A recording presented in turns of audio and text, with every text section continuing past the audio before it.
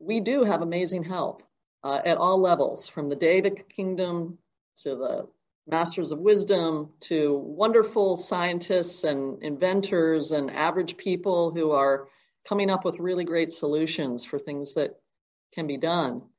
And the masters also say that it's humanity that needs to push this agenda, push the governments around the world.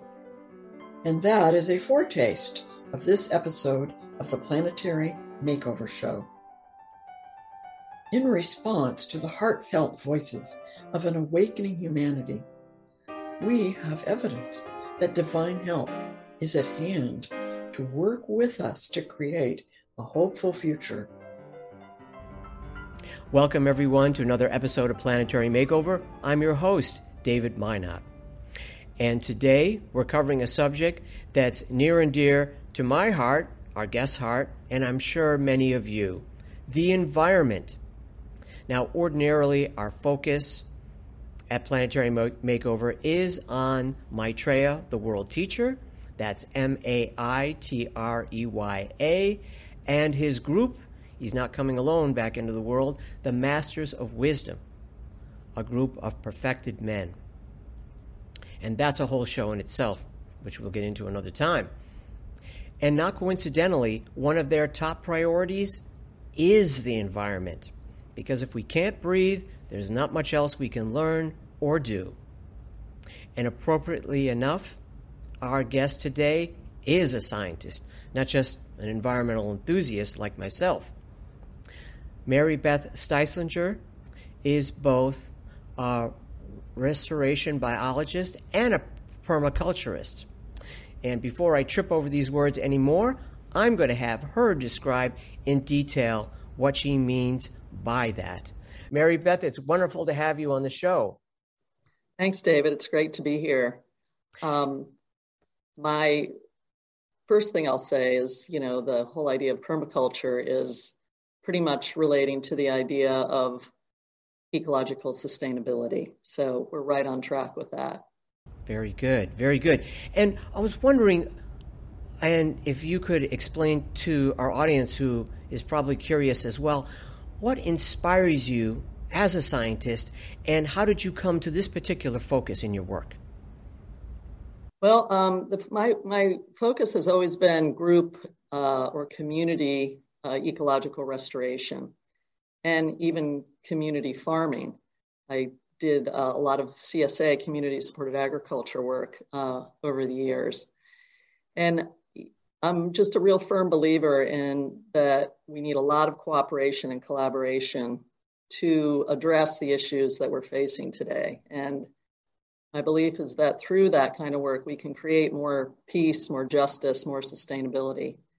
And that sounds like a key word, Mary Beth, in both your work and how it connects with Maitreya and the Masters, cooperation.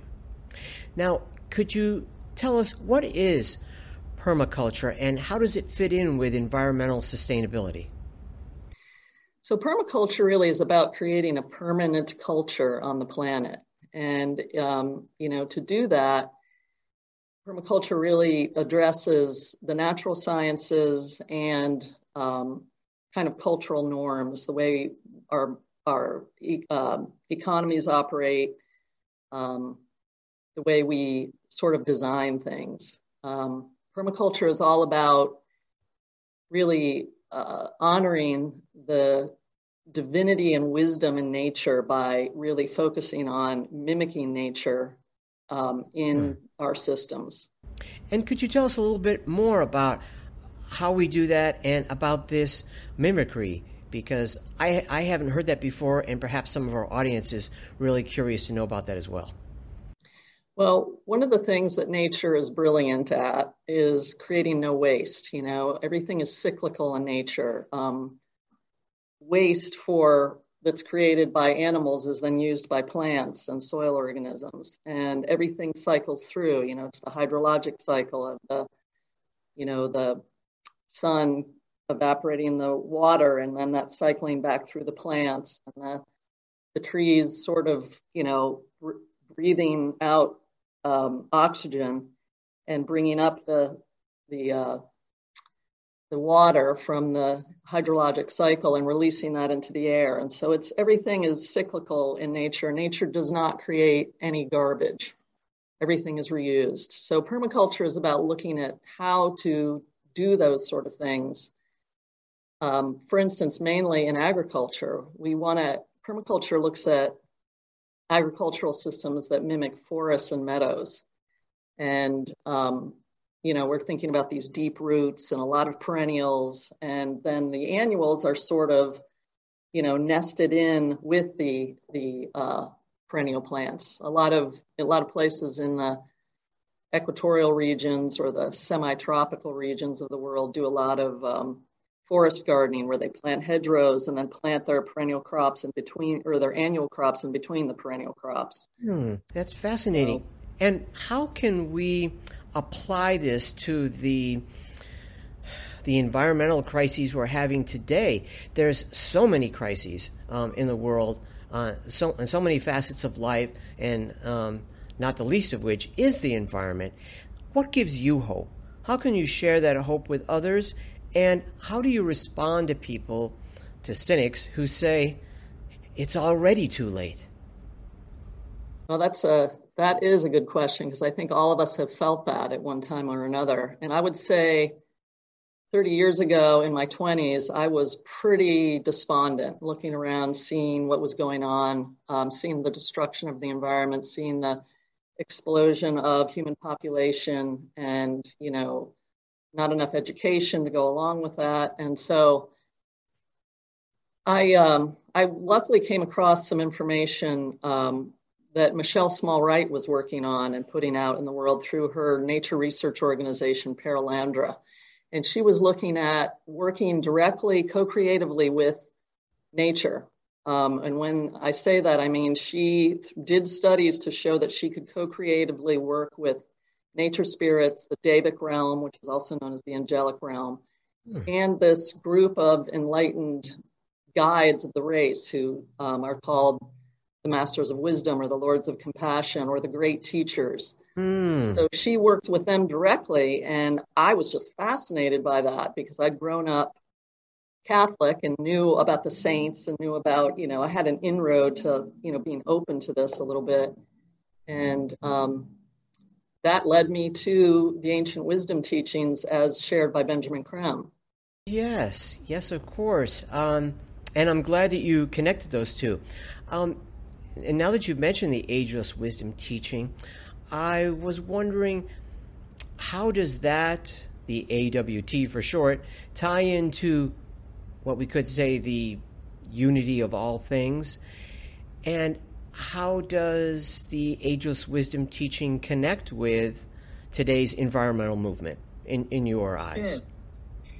Well, I would say the key thing, the key word you used is unity. And what the ageless wisdom teachings talk about, and just to, reiterate this for people, if I wasn't clear as I started talking about this, the ageless wisdom teachings really underlie all the world's major faith traditions. So all the mystic sects of the various programs, whether it's the Essenes or the Kabbalah or, mystic Hinduism or Islam, really talk a lot about these teachings and the unity of all things and the diversity that is humanity that utilizes this unity in different ways. So let's see, mainly I would say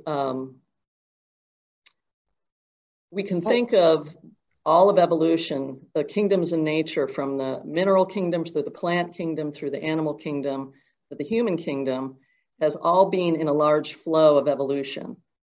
And even from the human kingdom, then there's the spiritual kingdom, of which the Masters of Wisdom have graduated. They've learned the lessons of the school of the earth, and they now are graduated and helping the evolution of the earth. Those who decide to stay and focus on the earth evolution, they can also go on to do other things, supposedly, in the universe. So we're really looking at this kind of interconnected evolutionary process that also is very tied into the Devic kingdom or the angelic kingdom. And it said that devas uphold the forms in nature. So the oak tree and the aspen and the rose all have that devic pattern, that angelic pattern that is consistent. And eventually they say, humanity, work co-creatively with the devic realm, the angelic realm, and really learn to heal what we have damaged and create a heaven on earth, because we will be working within the laws of nature. That's wonderful. I can't wait for that happenstance. And connecting this to going back to the ageless wisdom teaching, I wanted to touch upon Benjamin Creme, the artist and esotericist and author, who has taught us so much about this emergence of the world teacher Maitreya and the Masters of Wisdom, following in the footsteps of people like Alice Bailey and Madame Blavatsky. I know that he was speaking from his own experience in the main, and that forms the basis of much of what we discuss here on Planetary Makeover. And so I was wondering how that had inspired you and how your work, thus inspired, ties in with Maitreya's priorities as outlined by Benjamin Creme. Well, yes. I mean, one of the things I think is phenomenal about Ben's work is that he takes information from the ageless wisdom teachings that Alice Bailey, Helena Blavatsky, Helena Roerich, and many other authors who worked with the masters, he takes that and really steps it down to make it very accessible for people who maybe don't have a big background in philosophy or a big background in, sort of technical information. And I think it's been said that, the average 8th grader, or maybe it's 9th grader, can really apprehend everything in the books that Benjamin Creme and his master wrote. And I would say that, specifically, I really like his book, The Art of Cooperation, because it is about how we work together in groups to address some of these large crises issues that are, threatening humanity and our way of life here on Earth. Mm-hmm. And it's interesting that you mentioned the age that can absorb this information, because I think I remember Benjamin Creme saying in one of his books that a 14-year-old today has about the same consciousness level as a scholar from the Middle Ages. So apparently we are making progress. And in terms of environment, tell us, Mary Beth, what can we do in our daily lives as individuals, as families, as communities? How can we learn from nature and develop these practices that you have mentioned as a way of being, so that we're doing it intuitively? That is a very good question. And I think for me personally, my practice has been to look at my own personal impact on the planet. I've been really working towards going towards zero waste for a long time. I compost almost everything. I've got various compost barrels cooking in my gardens in a few different locations. And I always keep a waste basket separate from a true garbage basket. So the waste is recyclable things that can turn into compost and soil. And then the garbage is then things like, plastics that I can't recycle for the most part. And that brings us back to what you had mentioned about cooperation and sharing. So if you could reiterate a little bit more, and again, for our audience, what does sharing mean? And how does this tie in with permaculture and what you just mentioned, the cycle of nature? And again, what gives you hope knowing all of this? Let's see, what was the first question again? That was Sorry, that was too many questions in at one time. What does sharing mean in this in this context? Well, to me, it's one of the most interesting things I've learned about Maitreya's teachings is that sharing is a key to the direction that we need to go in as a society, as a race, to really try something that has not been tried systematically and on a large international scale. And so, for individuals, I think it's like, sharing things out of your garden, giving of your time and your energy in ways that feel good and aligned with your purpose. But when the masters talk about it, they're really talking about sharing on an international scale. And so what I have read in the Ageless Wisdom teachings is that the masters believe that humanity should create a global trust, that each nation could give over into that trust that which they have in excess, whether it's natural resources or technology or expertise of some sort. And then, considering food, which is one of my main interests, that might be, food that is preserved and that is in excess, non-perishable, that they can have in this trust. And then whenever any nation really faces starvation or faces, ecological crises or disease or what have you, and they're just really faltering, we will have different things to give these people out of this global trust.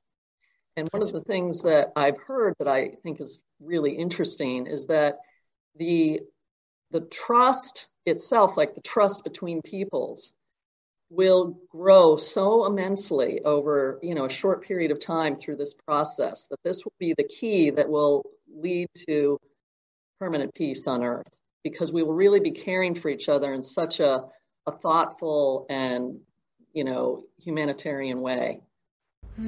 That's fascinating. Now, it has been said that the masters never interfere with human free will, which means we'll have to do it on our own. And do you see it as a possibility that we can get motivated enough and shake off our complacency and actually do this work that you've just outlined and save the planet? Well, from what I know as a scientist and my master's degree is in sustainable systems. And so I've studied, and I continue to look at and study and research all the latest and greatest things that are being developed by humanity. And it's not just the latest technology. It's, ways of working together, ways of working more intelligently with nature, ways of working more intelligently with local people on the ground in their place, because of course, local people know the most about their local environment. And so I believe we have, 90%, if not 95% of the tools and the means and the processes that we need to remake this world into a place where everyone can have their basic needs met.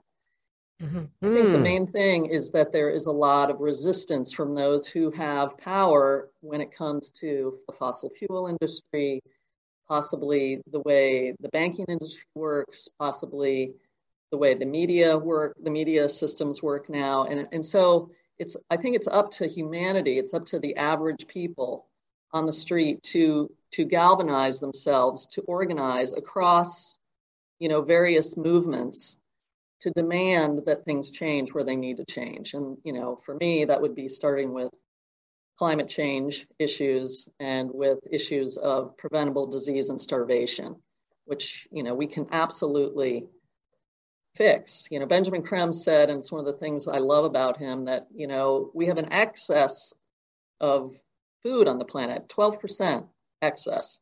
And that easily we can, on a regular basis, weekly or what have you, have 2 loaves of bread per person. I mean, that's plenty for, people who are just on the edge of starvation. That's a lot.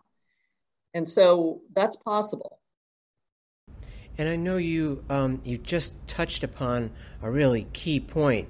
I know that Mr. Creme had also said in one of his books, goods, especially food, stacked stories high in huge facilities, sometimes inside of mountains in the western part of America, where the government is storing it in case there's some sort of nuclear holocaust. Of course, not realizing that such a war would only last a couple of weeks and there'd be nobody left to eat any of this food. So it could be transforming the lives of people across the globe, and instead it's being eaten by rodents at this time. So I'm wondering globally, which I know you've already touched upon, if you could reiterate some of that too. Globally, what will these solutions look like, and how will we do it? I was thinking of young, up-and-coming environmentalists too, like Greta Thunberg. Well, for instance, we talked about biomimicry a little bit, and, I know that what Maitreya and the masters have said is that, humanity will really revamp all of our systems. So, what would transportation look like if it was fully powered by solar? These electric trains and electric cars, and the cars and all manufacturing itself would be cyclical. So the Germans have done a lot of work in this direction. Decades ago, they were working on what they called the Blue Point system, which was, manufacturing that really could be almost all recyclable. And there's been a lot of talk about, manufacturers owning their product and people just leasing them until they break down, and then they take them back and revamp them and remake them and send them back out again, which I think would be fabulous, especially if there was no bad effluent and no bad, heavy metal pollution. That's, we have to really get serious about that, because the pollution in the world is not diminishing when it comes to non-biodegradable chemicals and, heavy metals that aren't chelated like they would be if we composted our sewage sludge, for instance. A lot of the time it's just spread right on fields or, areas they're trying to reclaim. It's a horrendous practice, especially when we know how to compost. We just aren't doing it. We're not taking the time, and it's so much better for the plants and the animals and the water and all of us. So this biomimicry can go across, it seems, every facet of our lives, and it's absolutely absolutely. Let me see if I remember some of those. Everything from transportation, vehicles, to manufacturing, to energy production. Are there any that I missed there? Well, one in particular that I'm very excited about is if you read another one of the books that Benjamin Creme wrote with his master, they're called Maitreya's Mission. And it talks about the way that the masters and Maitreya will inspire humanity to really remake our cities into literally, havens on Earth for ecological examples of sustainability. So imagine green roofs everywhere. Imagine architectural surfaces covered with green living plants. Imagine buildings that acted like leaves, that they absorbed the sunlight and then produce energy. So buildings that themselves were generators of energy, not energy sinks. And I think, we'll see more and more living buildings. So buildings that actually have living walls that are connected to the soil and trees that are integrated into the architecture. You can see it now today if you go on the internet and search for it, but it's just amazing to think about. I remember when I was a kid, I saw this National Geographic about these tribes in South America that wove bridges across rivers with living trees and vines. And, that sort of thing is just really exciting to me, because to have living structures that, we can really interact with is just magical. And that became a ritual for them, too. I'm not sure. I'm thinking of the same tribe that they would remake those bridges once a year or every couple of years, something like that. And everybody got involved. Right, yeah. It was kind of a community art form, which is wonderful. And the cities, can you tell us more about that? I know that I had read in one of Benjamin Creme's books where they called it the Masters of Wisdom's Beautification of the Cities program, which I think they said would be in full swing within a century, and what that would look like as far as housing, business, manufacturing, parks, all manner of green space. Could you paint a picture for us of that? Well, it's one of my favorite things to think about, certainly. I live in a couple urban areas at different times of the year and on a farm during the winter. And so it's really always kind of interesting to go back and forth between the city and, the countryside and think about how we could bring that into the cities. I've been working in urban farming for quite a while as well. I helped to start Grow Pittsburgh, which is an urban farming organization in Pittsburgh that does incredible, wonderful work working with young people and teaching them how to grow food. And so I think growing a lot of food in the cities and having a lot of edible landscapes around will be big. I know there's two particularly interesting organizations I love to mention. One's called fallenfruit.org, and the other one is called Ripe Near Me. And I think it's like ripenear.me. So it's an app that you can get. And, think about if people could just figure out which fruit trees were in bloom that were in public places and just go and, get a wonderful, healthy snack. And it's a way to also improve health through good nutrition and to, improve food security for those who are low income. And certainly in the cities, a lot of younger children don't have access to fresh, healthy food. And so I'm a huge fan of that. And one of the things I like to do with my neighbors is when someone dies or a baby's born or someone has an important anniversary or birthday, to get together with some of my neighbors and give them a fruit tree. We of course ask permission first. Are they interested? And usually they are. And so I've been creating block orchards and what I call berry alleys in the urban areas where I live. And that's been really a wonderful thing. And is that something too, since I'd be interested in having that here, I'm in Boston, something that you would interact with city government about to get permission? I suppose sometimes you don't need permission. If ever there was a public alley where you had to get clearance to do it, and how are city and public officials responding to these ideas? Well, 99% of the people think it's great. I've had one neighbor who keeps shaving off limbs of my pear tree because he can't get his large SUV into his garage. So he's not so happy about it, but other people seem to be fine with it. And I often see the garbage people picking the fruit, as they're going down our street. So I think it's great. I mean, my garbage men are my heroes. They're doing a difficult job. And if I can share some of our block orchard fruit with them, it makes me happy. One thing I wanted to mention too about other things of beautifying cities. In Pittsburgh, where I live for part of the year, they've really got this wonderful program for encouraging peregrine falcons on the buildings, on the tall buildings, and that keeps the pigeons at a healthy level.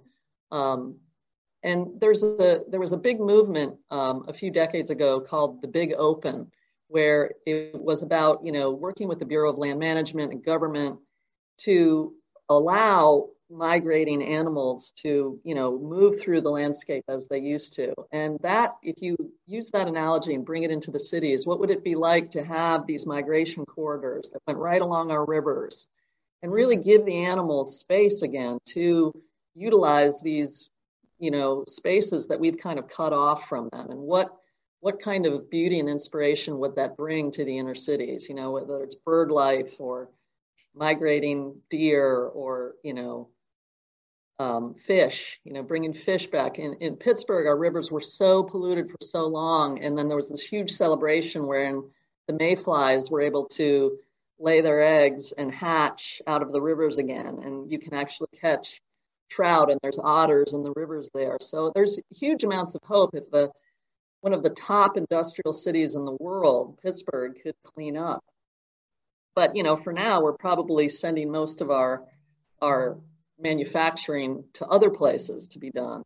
And what my ideal would be is that every bioregion would have their own manufacturing, so we don't have to ship things, halfway around the world for efficiency. And, every place could have their manufacturing that is totally green and totally sustainable. And something else that this inspires me to mention is that Benjamin Creme and Maitreya, the Masters of Wisdom, had all talked about people power, saying that people power was the new world superpower. And I'm looking at what you've outlined and discussed. So much of this was done by the people, not by the governments, and it's inspiring the leaders themselves to change. As the saying goes, when the people lead, the leaders will follow. And here in Boston, we've also seen a resurgence of falcons and hawks and other animal life, sometimes not so welcome, but that's what happens when we destroy their habitats. And there's also a park near here that used to be an orchard. It was a farm, and so you can see there plum trees, pear, apple, cherry, and there is a little bit of harvesting that goes on, but not a lot. We need more of your work here in Boston. I was up there last fall in the park when they were pressing the apples into cider, but much more along those lines needs to happen. And so that tells us more about the cities. Oh, there was one other thing I wanted to mention too that I think Bennett touched upon, probably from Maitreya's influence and inspiration, was the idea that there would be more green space than there is today in all the cities. I don't know what it's like in Pittsburgh and some of the other places you live, but here in Boston, they're trying to, as I put it, if you'll excuse my language, put a building on every damn piece of open land in the city. And I would ask at public meetings, do you really have to do that? We need the green space. So do you see us not only having more fruit trees and berry trees and more animal presence in the cities, but do you see us having more green space, more parkland? I do. And I think one of the ways that we can kind of have the best of both worlds is to green all of our roofs. I know that there's certain cities in the world, and I know Stuttgart is supposed to be one of the best examples of this, Stuttgart, Germany, where they've greened almost the entire city from the rooftops.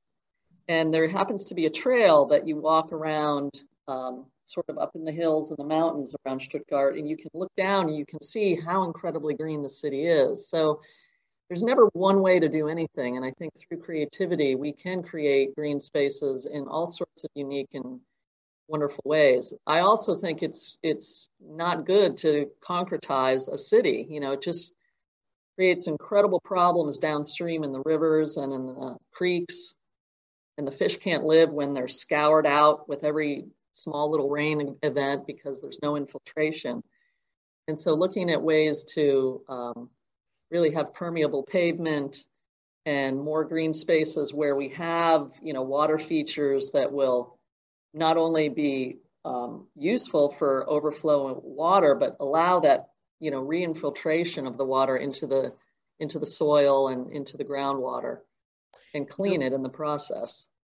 You remind me, Mary Beth, of something that my dad used to tell us, is that wetlands are shock absorbers. That's where the water goes, when it has nowhere else to go. And then in times of drought, the water is available there for nature to draw upon. And when they fill in these spaces, and as you said, asphalt and concretize everything, the ground can't breathe.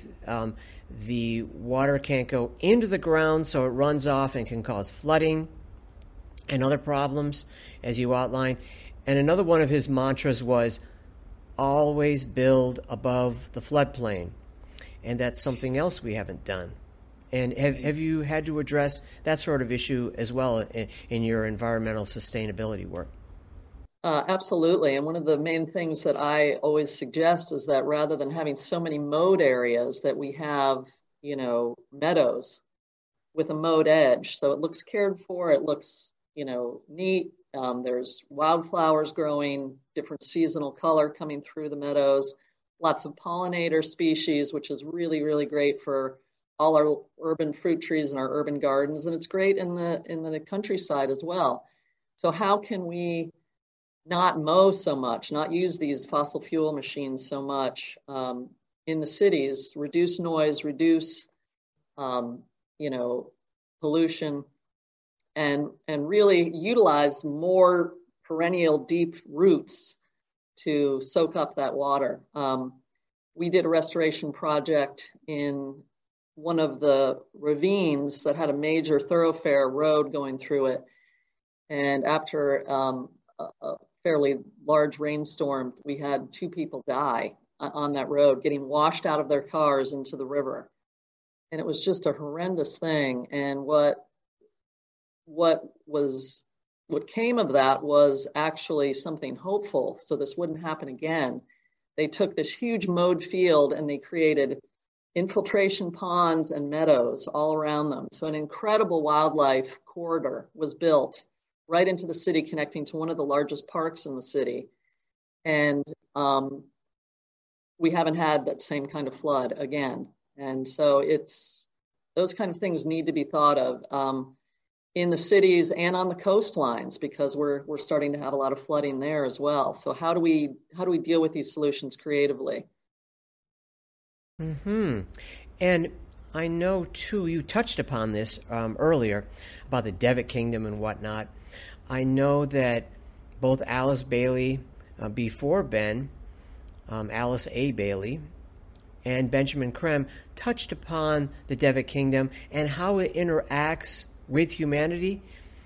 So I think you could talk a little bit about that, how when people say, well, I enjoy working in the garden, it makes me feel good, that it's more than just a feeling. There's an energetic interchange between people and plants. Right. Like I said, according to the Ageless Wisdom teachings, the nature spirits are the builders, and the devas, the angels, are the architects of the forms. And so, and then the masters work directly with the Devic kingdom as well. Some of the masters are focused entirely on the Devic evolution, and most of them are focused on the human evolution. But quite a few of them are focused on the Devic evolution. And as we can learn to co-create more with nature, and I believe that's a process of really studying nature, meditating in nature, being open to intuitive inspiration around our relationships and work in nature, we can begin to co-create more. And I mentioned, an amazing woman, Michelle Small-Wright, and the work she does. She teaches people how to co-create with nature through very precise processes. She's very much of a scientist herself, who's also very intuitive. And so, through reading some of her work, through reading Benjamin Creme's work, through reading Alice Bailey's work, we can all get clues and ideas for how we might co-create more closely with nature and work in ways that will really create new patterns and new systems for humanity to honor the natural wisdom that is all around us all the time. I think that bears repeating too. If you could tell us again, Mary Beth, about the angelic kingdom and the Devic kingdom. Who's the builder who's the creator of the form, and so on. Could you repeat that for us? So the nature spirits are the builders of the form. They're some people will call them the elementals, and then the devas, the more evolved, more aware, more connected to humanity and to kind of system work. The devas themselves are the architects. So when we build a new invention, we're working with Devic energy, and we're bringing that down through our souls intuitively, and we're developing these new Devic patterns, which then become eventually a new form that will do different and new things. And the idea is that we create these new forms, whether it's a chemical or it's an electronic device or it's a We're breeding new seeds, for different types of food. We can create with the Devic realm in ways that are truly healthy for humanity. We need to, really put that out there as the priority, because the Devas are here to serve our, to work with us and to serve our needs, to help us create. They're the ones that hold all the form around us, the patterns of the atoms. They are the custodians of that. And we just take that for granted because we don't understand it deeply enough. There's some incredible work that Alice Bailey has done. The Consciousness of the Atom is an amazing book that kind of goes into this in a little bit more detail. And those great inventors and scientists like Einstein and Edison and, Marie Curie and such, they were using their souls to bring down this information. And they were co-creating with the Devas, though they may not have known that, And apparently you're doing the same thing, Mary Beth, because when you mentioned The Consciousness of the Atom by Alice Bailey, that was exactly what I was thinking about only moments before, and I was going to jump in, but you beat me to it. And seeing as how you're such a powerful teacher on this score, how can people like yourself and all of us, how can we make it more clear to people, to provide clarity that they are one with nature, and that as the planet goes, so we go, and thus make them less complacent and more inspired, on fire to save the planet, because they realize that they, in a sense, are the planet? Well, that is well said, David. And I want to say that all you have to do is look at our genetics. We're very similar. We share like 90% or 95% of our genetics with a starfish. So we did truly come out of the animal kingdom, our early animal man, when we were able to get our souls. We owe our evolutionary past and development to this beautiful earth that has given us the very elements to knit together our physical bodies, and our soul can then be housed in these beautiful physical bodies to do what we need to do on the planet. So, we are deeply connected to all living things on this planet genetically. And, each kingdom eventually evolves into the next. And you can see that with the, carnivorous plants who are emerging towards the animal kingdom. And in the animal kingdom, you can see those animals that are very connected to the human mental processes, the dogs and the primates and the cetaceans that can work with us with amazing facility because they just have such a mature mental body. And it's said that a lot of those animals, in the far future, when the gates between the kingdoms open, they will then take human souls and move on to their flow and evolution. And so we are truly kin to everything on the planet. And when you think about that, it's, a deep, wow, mystical, beautiful thing that I, am very touched by. And I think about that when I, just on the farm today, there was a baby rat that was crawling up the wall to escape when we were cleaning out the barn. And I just thought, people hate rats, but this rat is, serving a niche in the environment. Even in cities, it serves a niche, and it's only there because it can serve that niche. And so I had a leather glove on, I picked it up and I brought it into the woods, and because these are wood rats, and so they're fine to live out there. But everyone I was with was like, ah, and I'm like, oh, it's our relative. Come on. So, I feel that way about all animals and plants. I'm repelled by ticks and mosquitoes and fleas and lice and those sort of things. But they serve a niche in the environment, and we have to recognize that and deal with them accordingly. We don't want them in certain places. So how do we do that? How do we design for them to be in the right place in the environment?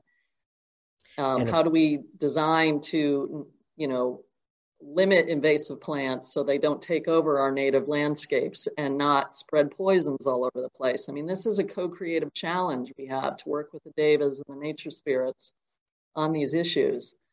They're not simple issues. They're challenging issues, and there's a lot of them. But I believe in the future, we will tackle these sort of issues because as the new people come in, they have the wherewithal, they have the soul connection to do this work. Each generation will be fit appropriately for the challenge. And you bring up something else too, or you inspired me to think about it at least, Mary Beth, is global warming. When you mentioned the ticks, that made me think about it. Another thing my dad used to say with this issue, or the disturbance in the environment, things don't go to sleep when they're supposed to, they don't wake up when they're supposed to, they don't die when they're supposed to, and come back on schedule. And for instance, here in New England, we've had moose that have just been plagued by ticks, and some who have actually died from the blood loss. And this is due in part to the global warming, which Maitreya and the Masters of Wisdom have told us through Benjamin Creme that we're responsible for up to 80%, responsible for 80% of global warming. And I was wondering, how do you raise people awareness about something so fundamental that is still astonishingly controversial in some groups? Yeah, well, it's sad, but I think some people just don't want to believe it until all of a sudden it hits them in their home, whether it's a storm that damages their property or their crops or their forest or their city. Sometimes it takes that much of a wake-up call for people to pay attention.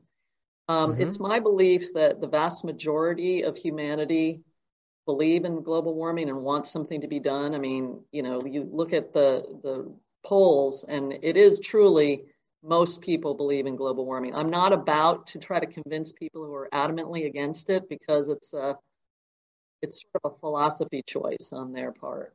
So I'm about just working with those who are either on the fence or are, definitely committed to working on the issue. And that's where I tend to put my energy. I don't want to argue about it. I want to go to work, and let the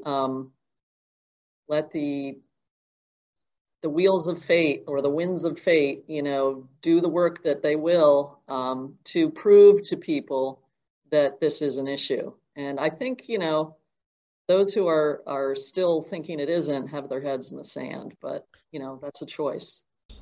Yes, and as the salespeople say, don't waste time on a non-buyer. And as you pointed out, there's plenty of people in the world that are convinced this is an issue and are willing to work on it. So if we put our heads together, we can really change things. Something else you remind me of, these images were coming to me as you speak when you talked about the interconnectedness of mankind and nature. We've all seen those pictures where they show the veins and capillaries, in your hand or something, and then they show the veins in a leaf, and then they show a view from high up in the atmosphere looking down at a river, and the river and all its tributaries look like veins, and they all have the same pattern. Right. As above, so below is one of the major tenets of the ageless wisdom teachings. And one of the things I always go back to is Maitreya's statement that humanity is pushing the biosphere to the edge of the abyss by the way we're refusing to change. And what Maitreya also says is that we will go to the edge of the abyss, but we will not go over, because the vast majority, like I said, of people want fairness, they want justice, they want ecological sustainability. They're willing to change with help and with advice and with support and go in new directions because they know we have to. We do have amazing help at all levels, from the David Kingdom to the Masters of Wisdom to wonderful scientists and inventors and average people who are coming up with really great solutions for things that can be done. And the masters also say that it's humanity that needs to push this agenda, push the governments around the world. And the masters say that, no government eventually will be able to withstand the pressure from massed public opinion to change and go in the directions of sustainability, peace, and justice. And I believe sharing as well. We've got to wrap up because you've only got a few minutes left. But go ahead and finish your thought, Mary Beth. Well, just what I said. Each human being needs the basics on the planet: food and water, an adequate supply of food and water, healthcare, education, housing. The masters say that, through the process of sharing, eventually we will learn that if we can honor the divinity in each human being, because each one of us is a divine being, a spark of God, if we can honor that and give everyone the basics and allow that then to allow each person to flower into the being they are supposed to be with the gifts that they've been endowed with, we will have the energy and the direction and the means to make every change that we need to build every new system, to restore those things that are worth keeping and move forward and create really literally heaven on earth. Well, in this way, Mary Beth, you have brought our conversation full circle, not unlike the cycle of nature in which you've touched upon, again, the Ageless Wisdom teaching and Benjamin Creme and the urging of Maitreya and the masters to take action now. As I mentioned, the quote, "Nothing happens by itself. Mankind must act and implement his will." That sounds like what it is you're trying to get us to do. And with that, I think we'll need to wrap up. However, this is a huge subject, and I know you have much knowledge to share, not only with the group that's watching these shows, but with the whole world. And I have a feeling that in the coming years, you're going to find a growing and receptive audience to all that you have studied with the permaculture and restoration biology and all the rest of it. So thank you so much, Mary Beth, for joining us and enlightening us, educating us, and giving us hope. Thank you. It's a lot of fun. So I imagine people will get on board in more and more and more in this direction. And you can just talk to the young people. So many of them are into this work. It's really hopeful. So the future is in good hands. I'm glad to hear it. I think so. Well, on that score, we will say goodbye till next time. And Mary Beth, thank you so much for educating us. And we look forward to seeing you once again here on Planetary Makeover. Thank you, David. Visit us on Facebook at #Planetary Makeover. This show has been a production of planetarymakeover.org. At our website, we have a link to our bi-weekly live show at 5 p.m. Mondays Pacific Time and 8 p.m. Eastern Time. At our website, we also have a link to our archives and a selection of our shows. For more background info, visit www.shareinternationalwest.org. That's shareinternational-west.org. For related books and DVDs and CDs by Benjamin Creme on the emergence of Maitreya, the world teacher, please go to share-ecart.com. That's share-ecart.com. We also invite you to watch another show that we really love, entitled What in the World is Happening? And that show, which you don't want to miss, is produced by Share International Canada. And it airs every second and fourth Saturday at 11 a.m. Pacific Time and 2 p.m. Eastern Time. The link to check it out is share-international.ca or visit the Share International Canada Facebook page.